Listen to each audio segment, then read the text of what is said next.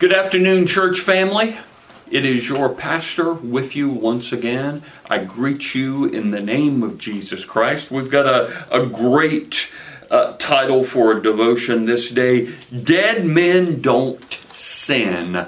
Looking forward to offering it this day from Dr. Stanley for you. Let me pray for us and we'll begin. Heavenly Father, in the name of Jesus Christ, oh God, whatever sin, Lord, we're holding on to, whatever sin we have committed, Lord, and we're clinging to, we're not repenting of or releasing, Lord, in the name of Jesus Christ, work, Lord, in our hearts, Lord, through the power of the Holy Spirit, Lord, release that sin. We lay it at the cross of Calvary that covers it all. Lord, to your redeeming and freeing name we pray. Amen. Our scripture for this afternoon comes from the book of Romans, the 6th chapter, verse 7. Hear these words. Anyone who has died has been freed from sin. This is the word of the Lord. Thanks be to God. Dead men don't sin. Freedom begins and ends at the cross of Christ. It was at Calvary that the penalty for our sin was dealt with once and for all. It was there that Christ was punished on our behalf in order that we might be free of sin's debt. But something else took place at the cross that equally affects our own freedom. Not only was the penalty of sin dealt with that day, but the power of sin as well. Christ's death and resurrection marked the end of sin's power to control the believer. Just as sin could not control the Son of God, so it is powerless to control those who have been placed into Christ through faith. Unfortunately, many who would nod in agreement with the above statement are anything but free experientially.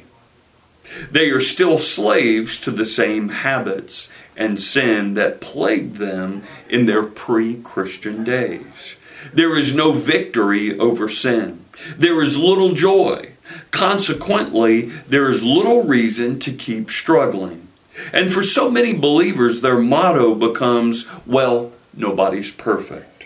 God does not intend for us to continue to live as slaves to sin. The message of the cross is freedom from sin, both its penalty and its power. While it is true that we will always be temptable, it is not true that we must give in to temptation. The moment you were saved, you were given new life, Christ's life. You died to your old self, a life dominated by the power and lure of sin. Your new life is the same life that enabled Christ to walk this earth for 33 and a half years without sinning. It is the very life that enabled him to walk out of the grave unaffected by death.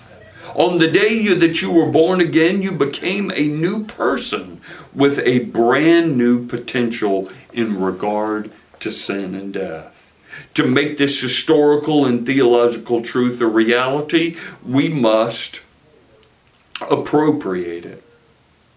That is, we must accept it as a fact and act on it. As long as we are convinced to the contrary, we will continue to live as slaves. Have you acknowledged your freedom from sin's power? Have you been claiming it?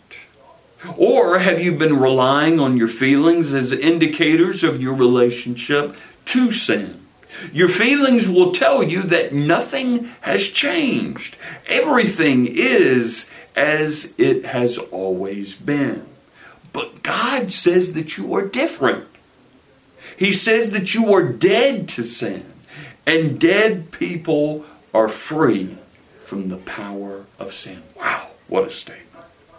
Who will you choose to believe today? Good stuff, church. Good news. That is the good news for us. this day. Let me pray for us. Heavenly Father, thank you for breaking the power of sin in our own lives.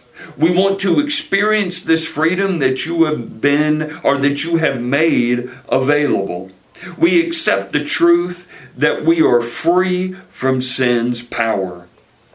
We are dead to sin and alive to you. We claim ahead of time the victory that is mine in Christ Jesus. Remind us of this precious truth as we face the battles that this day brings. And we ask this now and always in Jesus' name. Amen. Powerful reflection, and that is the good news for our lives this day. Church, you have a blessed day. Take care.